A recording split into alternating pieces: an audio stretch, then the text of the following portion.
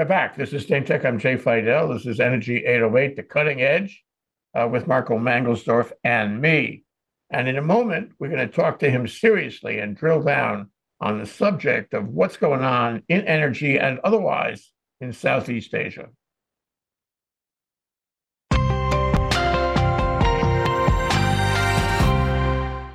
Welcome to the show, Marco. It's always nice to talk to you. Welcome back from Southeast Asia. Thank you. Yeah, it's been a while since you and I have spoken, with me actually being home in Hilo. So it's great to be back in Hawaii, and great to be back with you.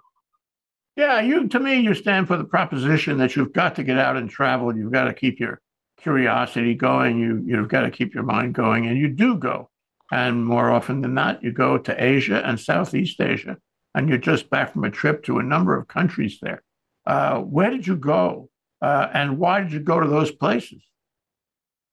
Well, great question. A little bit of background.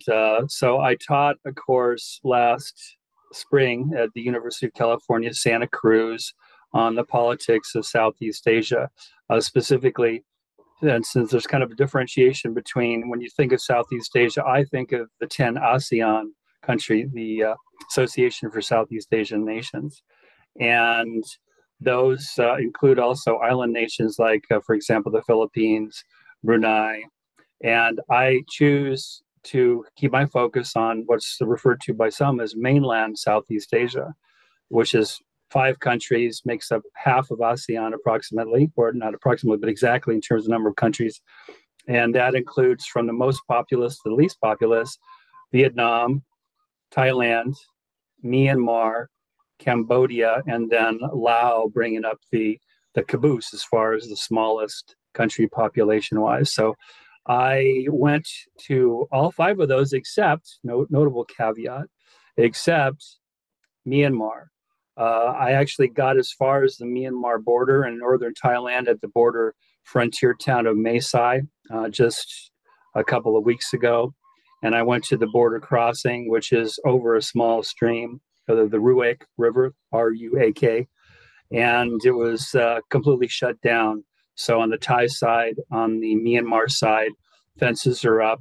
Nobody mans the post, so to speak, because it's been closed since COVID and or since the coup against Aung San Suu Kyi, February of 2021. So I decided not to go gonzo, guerrilla reporter and get into Myanmar. That just didn't seem to me to be a very safe thing to do. So my focus... We've seen that movie and it doesn't end well. Yeah, they take hostages there. So I was focused on Thailand, principally northern Thailand, Laos. Those are the 2 places I spent the most time, and then also some time in Cambodia and Vietnam. Fabulous trip. That's the heart and soul of it. By the way, just as a digression, last week we had a really interesting show with a guy named Robert Petit. It's a French name. And we talked to him. He's a lawyer in his office in Ottawa. And he was the chief prosecutor in the Cambodian war crimes against, the successors to Pol Pot and all that. And he had a lot to say about exactly how those war crimes and that trial or trials affected Cambodia. Cambodia is different than the others, isn't it? Well, I mean, Jay, they're all unique in their own way. And I mean, what you refer to is this long-going trials of a number of individuals associated, kind of the top echelon of the Pol Pot heinous murderous regime. And those under the auspices of the United Nations went on for years and years and years. And, the interesting thing about, well, there are many interesting things about each country, but Cambodia attracted a lot of international community attention and a tremendous amount of money. I mean, we're talking billions of dollars after the civil war there came to an end in the late 1990s. And it is, how to characterize Cambodia, it is an authoritarian strongman state under Hun Sen, who has been in power now since 1985. He's grooming his son, Hun Manet, to take over for him at some point, but it's very clear to me that Hun Sen is still very much attached to being El Primero, the number one there guy by far. And I kind of also put Cambodia in the category of, along with Laos, being very closely drawn into the orbit of the People's Republic of China, the large neighbor to the north. And especially places in Sihanoukville, along the coast there, Sihanoukville, which I have no desire to go to, but all the reports I have is that Chinese, both clean money and a lot of dirty money, have filtered into Sihanoukville, and it's almost, from what I read, consistently kind of an outpost of China, and human trafficking, prostitution, prisoner type call centers. So Cambodia is kind of a rough and ready country, but interestingly, they've had a lot of economic growth, and with China opening up as of a couple weeks ago in terms of allowing people out, they, along with Thailand and Laos, especially, are touting the return en masse of Boku Chinese tourists coming for days at a time and spending Boku yuan in their local economies. And one of the most interesting things that Robert Petit imparted was that there was a vision. Bonaparte had a vision. And the idea was they knew what they were doing. They wanted to kill, most of the country, leaving only a remnant of the population. But this remnant of the population would live well. It was a utopian vision, which just happened to include, the mass murder of millions of people. I find that really interesting, and they believed that. They accepted that. It motivated them. That was his plan. Well, it seems like kind of an abomination to refer to anything that went on post that overthrow of the Lon Nol government, and I think it was April-ish of 1975, in using the U word as in utopian, because it was the antithesis of utopia, was the dystopia to the nth degree. And I mean, he wanted to return the country, in his own words, to year zero, force the forced evacuation of people from the cities such as Phnom Penh. And I mean, it was one of the most heinous regimes of the 20th century. And one of the things that anybody who goes to Phnom Penh or many other places in Cambodia, there are so-called killing fields and museums, which I've gone to. One, Tuol Sleng 21, was a notorious spot actually in Phnom Penh, which was a school built by the French, turned into a place of horrors by Pol Pot after the revolution in 75. And that's I've been there, and it's just beyond words. And there is a killing field not too far out of Phnom Penh, which is easy enough to get to, where you can walk and take it all in and see these monstrously large showcases, which is an odd word, showcases of human skulls that each represented a living, breathing person at some point. So very brutal. There was a play at the Manoa Valley Theater a few months ago called The Cambodian Rock Band. And it's, believe it or not, it's a musical, but it tells the story of that Camp 21 you're talking about, which was the center of a lot of brutality in Cambodia. This is a very interesting play because it's mixed with, the brutality, the atrocities, and a hope for a better Cambodia. So you're right. I mean, people have come from all over the world to try to make something of it, to improve it, and they've given a lot of money to it. But it carries this legacy around with it. And, an interesting backdrop, Jay, is the city of Siem Reap, which is not all that far from Phnom Penh. It's near the largest freshwater lake in all of Southeast Asia, the Tonle Sap, which is kind of a miracle in and of itself. And Siem Reap is the base, so to speak, of the Angkor Wat complex, which, if you ever have the time, if you haven't already looked into Angkor Wat, it is truly stunning. It's one of the marvels of the world. A a community of up to a city of up to 1 million people back in the day when London was this podunk town on the Thames River that lasted for approximately 500 years, from roughly 900-ish to 1400 something. And I got a chance to spend several days there back in November, and it was truly an awesome place to take in. And just kind of one takeaway to share with you is there was no better engineers, water engineers on the planet than the folks who built the water system in and around Angkor Wat. And what I mean by that is, so much of Asia, Southeast Asia, it has been, the rhythm of life is dictated by two distinct seasons. One is the rainy monsoon season, typically from, I'm going to say, June to September, and the other is the dry season.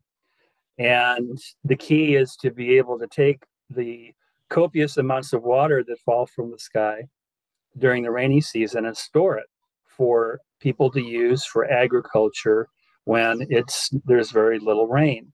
And they did a masterful job for hundreds of years. They built these huge barai, they call them barai, which is a Khmer word for reservoirs. And they did a masterful job. What really did them in, one of the things that did the place of Angkor Wat in after a 500-year run was a series of droughts that went on for approximately 20 years, which should bring us to so many parts of the world today. Well, it's interesting you talk about, drought versus flood, and all of that happens in California now. Yes. And there are voices being raised about why can't we save the water from the flood and apply it to the drought. That's, as you say, that's a very hard engineering problem. But that's what the world is faced with. And I was going to ask you, how has climate change expressed itself, in these countries that you visited? Well, and I will be happy to answer that question more directly. But let's finish up the story of Angkor Wat, because it has to do with water. So after somewhere in the 20-year range of successive droughts, the engineers got creative. They were able to make do with less, and they essentially fiddled with the infrastructure and the architecture of their water collection and distribution system. And they were able to tough it out. Well, guess what happened after 20 years? Well, we saw a repeat of that in December and January in California. You had torrential rain. I mean, we're talking rain bombs. So that clobbered the engineers and the city's ability to cope. After going of 20 years of drought, they went to rain bombs, and they thought, and massive flooding and an inability to cope. So they tried to deal with that. Well, what happened after the rain bomb? I give you one guess. What happens after the rain bombs? Everything is destroyed. Well, that's a good guess, but the droughts came back again. There were more droughts after a year or two of heavy rains. And so they had to adapt again, or try to adapt. And after a number of attempted adaptations, and it's still something of a mystery, they decided to evacuate. And this complex, which is truly beyond words, and there are many complexes there in the region, they evacuated, they left. And it wasn't until supposedly a French archaeologist, whose name escapes me, in the 1800s came across this lost city where you had these incredible ruins that were being taken over by the jungle, and monkeys were running wild and so forth and so on. So it's a cautionary tale, I feel, to what we're seeing in many parts of the world now. And, California has been hit by record flooding. So what has the water situation, what's going on in Southeast Asia? Well, up until last year, they had suffered through a handful of years of, guess what? Drought, very low rainfall, low precipitation amounts during the monsoon, which caused the rivers such as the Mekong, which is kind of the marquee river, which travels more than 2,000 miles from the headlands in the Himalayan plateau and the People's Republic of China all the way down, snaking its way to empty out the southeast of Saigon, of Ho Chi Minh City.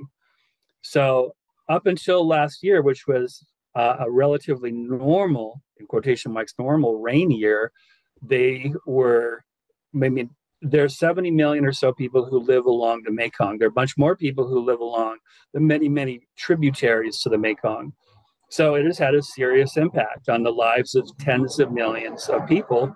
And politically and security wise, it has caused tensions between the lower Mekong countries of Laos, Myanmar, Vietnam, and Thailand, and the people in China, the authorities in China. So there's been a push and pull and pushing on the part of the lower Mekong countries to the Chinese to you need to release more water from your dams.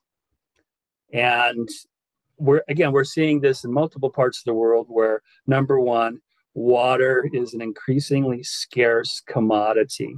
And number two, that is leading to fierce fights amongst the people who for decades or centuries have depended upon the water. Look what's going on in the Colorado River. That's turning into perhaps one of the worst cluster blanks that one can imagine in terms of water rights and distribution in the United States. So the water situation is critical. They've had a good year last year, so it's kind of less five alarm bell right now, but this is not going to go away. And the tension between the lower Mekong countries and the People's Republic of China is bound to continue. I think you could find a common denominator and say that problems with water, whether it's drought or flood or a combination is really bad, has a political effect. And furthermore, it has a geopolitical effect. You haven't mentioned Pakistan. Pakistan has had floods, it had drought. Now it has changed its loyalties, and it is buying gas and oil from Putin. And that takes a risk with its relationship with the United States. So, and of course, I think the prime minister is stepping down. There'll be new elections. Gee whiz, it's in a state of concern, of disruption, and all as a result of the weather. Well, disruptions galore, and another thing that's kind of free associating here. I mean, let's look at Vietnam.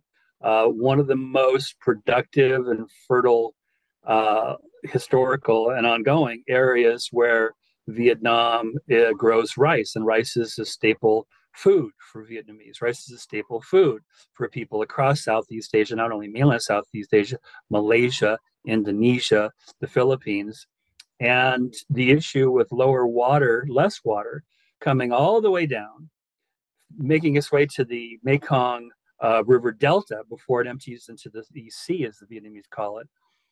There's less and less water, which means there's more and more infiltration of saline, of salt water, which is having and will have more and more detrimental effect to a major industry and staple food of the Socialist Republic of Vietnam. So, I mean, the consequences of less water across Southeast Asia are monumental, number one. And number two, I can't say I feel very optimistic that there's going to be much of a change as far as the direness of the shortage of water, the distribution of water, the control of water flow.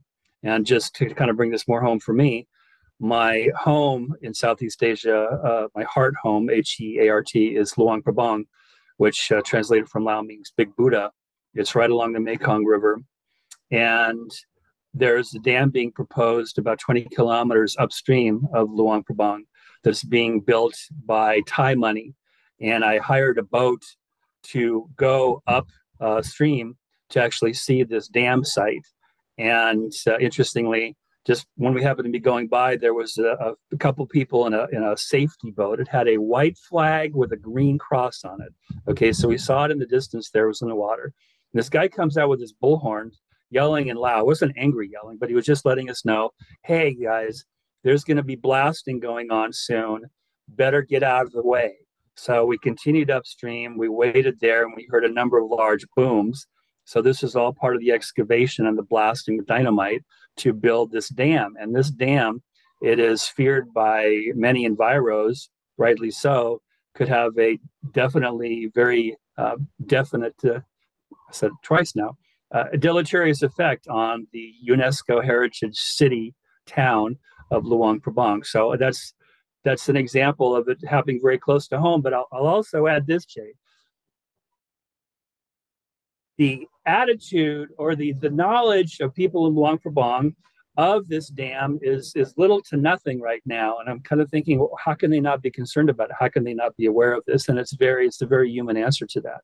It's because they are dealing with much more proximate concerns and threats to their daily livelihoods. And just to kind of riff on Lao for a minute, last month, December of last month, the Lao government reported that the year-over-year inflation in Lao, December of 2022 compared to December 21, was close to 40%, 40% inflation. Wow.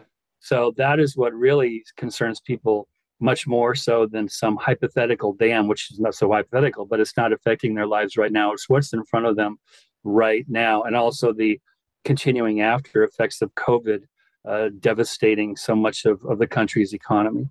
I thought you were going to talk about that somewhere in here the development of the economies of these countries.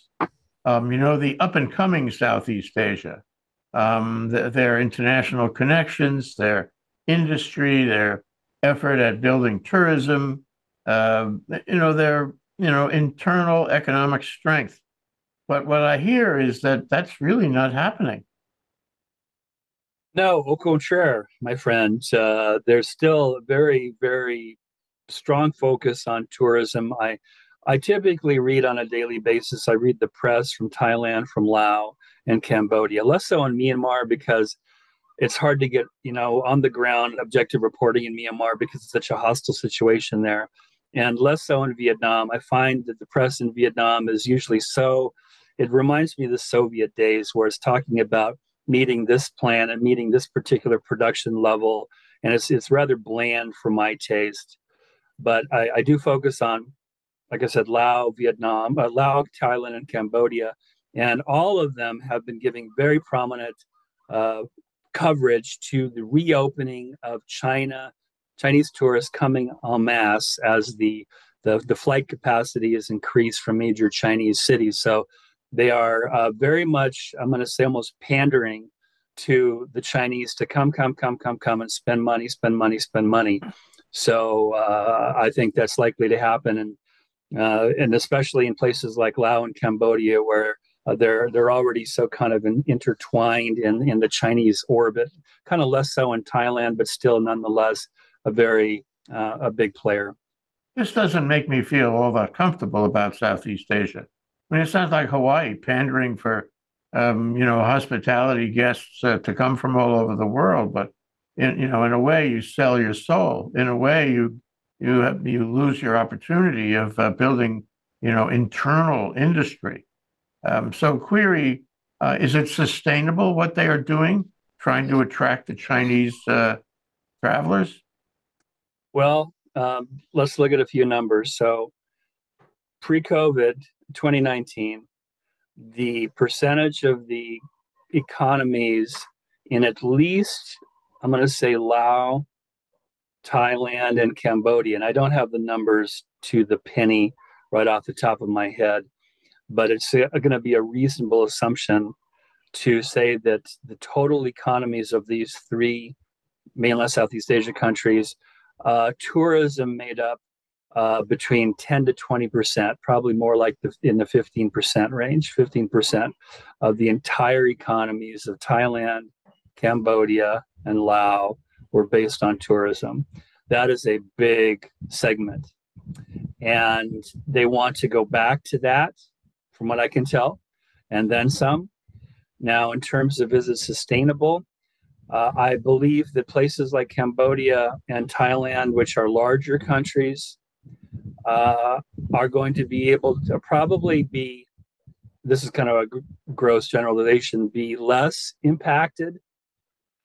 That said, Laos, I feel, being a smaller country, only 7 million some odd people, is going to be more impacted. And to make this really real for me, the city of Luang Prabang, again, about 50,000 on the Mekong, as of December of 2021, has now a high-speed rail line that goes from the southern Chinese city in Yunnan province, of Kunming, a train that goes from Kunming all the way down to the Lao Chinese border, Botan, and then down to Vientiane, the terminus, which is the capital in southern, kind of mid part of Laos, of the Lao People's Democratic Republic.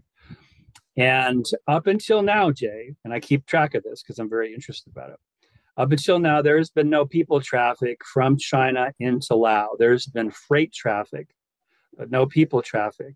But it is inevitable, sooner rather than later, that there will be, I'm guessing here, reasonable guess, 3 to 4 trains per day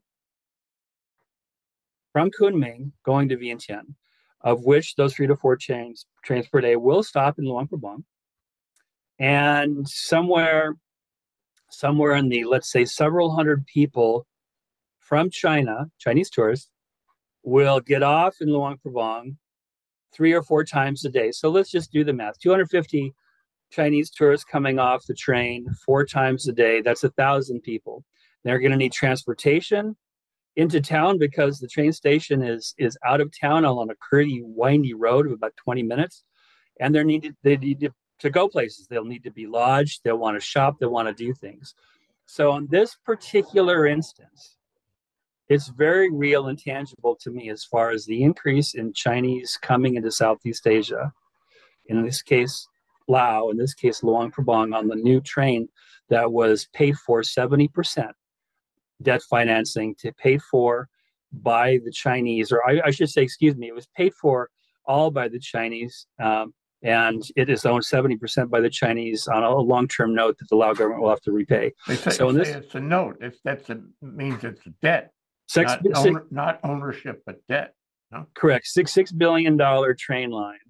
So in this particular instance, and I've spoken to business owners, I've spoken to people on the street there in Luang Prabang, and there is a level of trepidation and anxiety, not when this is going to happen, not if it's going to happen, because everybody knows when it's going to happen, but the impact is going to be on this UNESCO World Heritage town.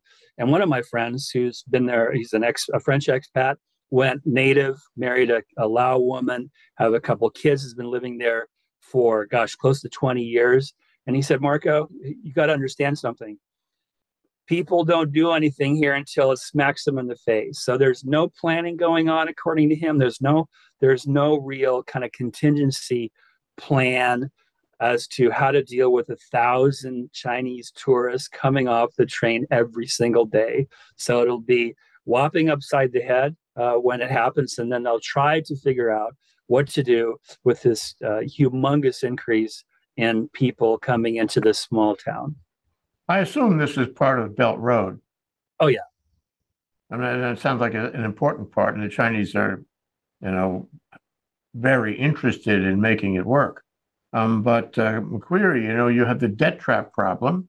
These countries can hardly afford to pay that loan back, and they may come, up to a point where they can't pay it back, and then China will own the rail.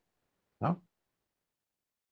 Yeah, there's been a fair amount of press about that over the years, and the challenge is, since the BRI, Belt Road Initiative, has been a hallmark of core leader, eternal leader, Xi Dada, aka Xi Jinping, there is little to no honest, objective, balanced analysis from the Chinese on the kind of pluses and minuses, the balance sheet of BRI, because coming up with any type of analysis that is somehow challenging or critical of Xi Jinping's hallmark program is just not, it's not in the realm of possibility. So I'm not a BRI specialist. I haven't taken a super deep dive into it, but I'm certainly aware of some of the Western literature on it that have expressed concern, and kind of an interesting tangent, but nonetheless, it's I think it's very pertinent here. So there's going to be an election in Thailand in May, assuming it goes forward. And just brief Thai political history. So Yingluck Shinawatra was overthrown by Prayut Chan-o-cha, who was, I believe, Army Chief of Staff in 2014.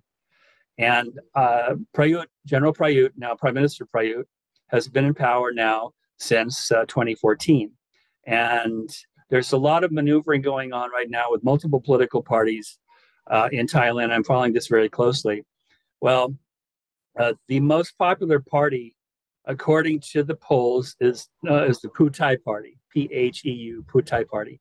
And that is essentially a party of the Shinawat family. First, it was Thaksin Shinawat who ran in, I believe, it was 2001, won in a landslide. Then he won re-election.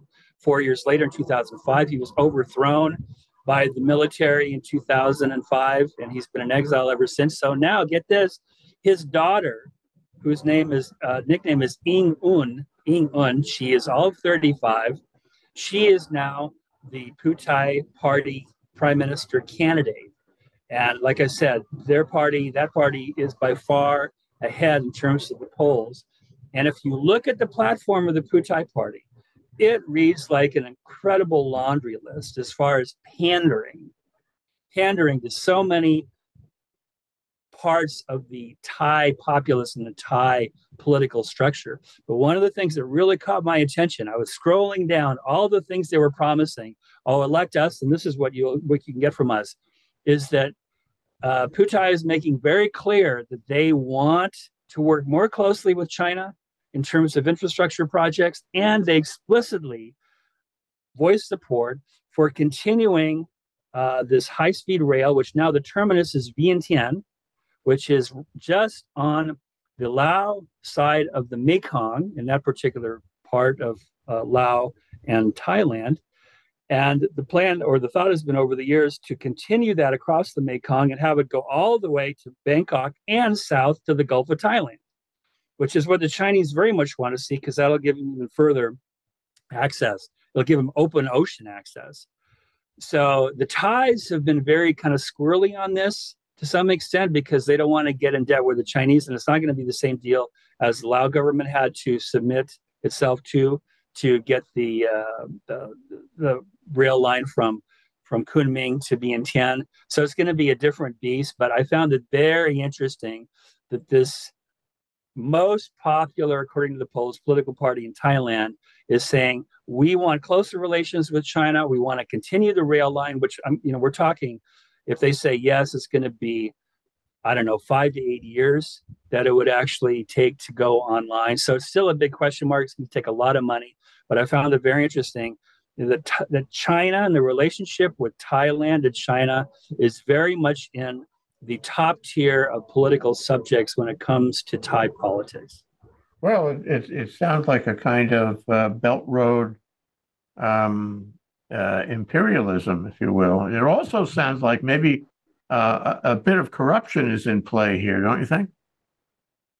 Oh, you had to use the C word. Well, there is, and there are a number of what I believe to be impartial and objective international rating organizations that will look at countries and rate them in terms of levels of transparency and corruption. So I looked into this in some detail when I taught my course, and I don't have the numbers off the top of my head, but I can. It's not going to surprise you when I tell you that the countries of Southeast Asia do not rank very high on the transparency and open, honest government scale. So, yeah, it's just a fact of life. You've got a one-party Communist Party dominance in Laos. It's the same in China. You've got one family rule in Cambodia. Myanmar's a mix. It's a military junta that's doing atrocious, heinous things to its people. And then who did I leave out here? Oh, Cambodia, one-party rule or one-man rule. I think I've nailed them all. Well, if you're spending billions on a project, it's kind of built in to peel off a few bucks. Yeah. To get people on your side of the project. It's there's no reason why not, actually, at least in that part of the world. But let me go to one thing that I'm sort of building a curiosity on this. You go because you teach a course in California. You go because you're an energy guy and you spent your career in energy And a politics guy too. Let's not forget and you're a politics. politics guy, the politics of energy, as a matter of fact. You go because you're curious. You go because you know people, and you go because you like the cultures that they're meaningful. You go because it's kind of the last great, relatively civilized frontier in the world to visit. You go for the creature comforts, which I'm sure are available in all of those countries in their own way. And you go to get away. What did I miss? Huh. Well, you pretty much nailed it, Jay. You pretty much nailed it. I think I'll just add that, in terms of curiosity, a corollary to curiosity is the desire to know and to learn more, to learn more. And it was really kind of fascinating. I wasn't planning to be up in far northern Thailand. It was kind of last on a spur of the moment thing. But I said, while I'm here, I should go check out Chiang Rai, which is farther north than Chiang Mai, and even go further north from Chiang Rai to Mae Sai, which is the border with Myanmar and Laos and the so-called Golden Triangle. And so I went up there, and I was immensely drawn to the region. And even though it's kind of interesting, even though it was time for me to come home after 3+ months on the road, so I felt filled to the brim. Okay, filled to the brim. It wasn't one of these feelings of, oh, I wish I would have had more time here or there. So I came home at the perfect time, and I'm already planning my next trip later this year, because one of the things I've learned is that I can really only handle Southeast Asia 2 months of the year, and those are December and January. Why? Because the rest of the year it is so darn hot, and I wilt in the heat. So to wrap that up, I mean, I just, there's more for me to learn, and it's a fascinating part of the world. I can't go to every part of the world and learn because I'm finite like the rest of us, but I have a particular interest in parts of Southeast Asia, so I feel very blessed. Yes, and you should. Travel is broadening. We always knew that, but we don't, Americans don't play that the way perhaps they used to. I'm thinking of the Peace Corps, people who are hungry to find other places and learn about them and adopt them and fold them into their own worldview. And you've done that. And it's a message to all people, young people especially, to get out and make these trips to learn about it and have maybe an effect on it, but in any event, express the curiosity that you're talking about. I hope you do it again and again, and I hope when you come back each time that we can visit together like this, and you can tell us your impressions. Well, thank you. And I hope that you write it up a little bit too. Well, and with the magic of the internet, which is pretty much everywhere I went, rather reliably, fortunately, since I'm so tethered to keeping in touch and to working from afar, is we can do shows from places like Chiang Rai or Mae Sai, or within sight. The Golden Triangle is kind of cool because you can see Laos on the other side of the Mekong, and you can see Myanmar on the other side of the Ruik River. So yes, here. Thank you so much for having me. Thanks for coming on, Marco. This has been a great discussion. I really appreciate it. Marco Mangelsdorf, our co-host on Energy 808, The Cutting Edge, and more. Thank you so much. Talk to you soon. Thank you. Aloha. Aloha.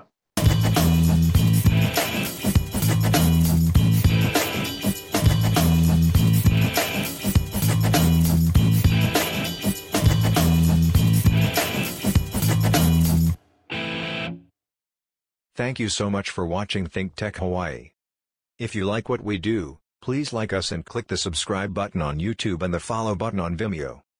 You can also follow us on Facebook, Instagram, and LinkedIn, and donate to us at thinktechhawaii.com. Mahalo.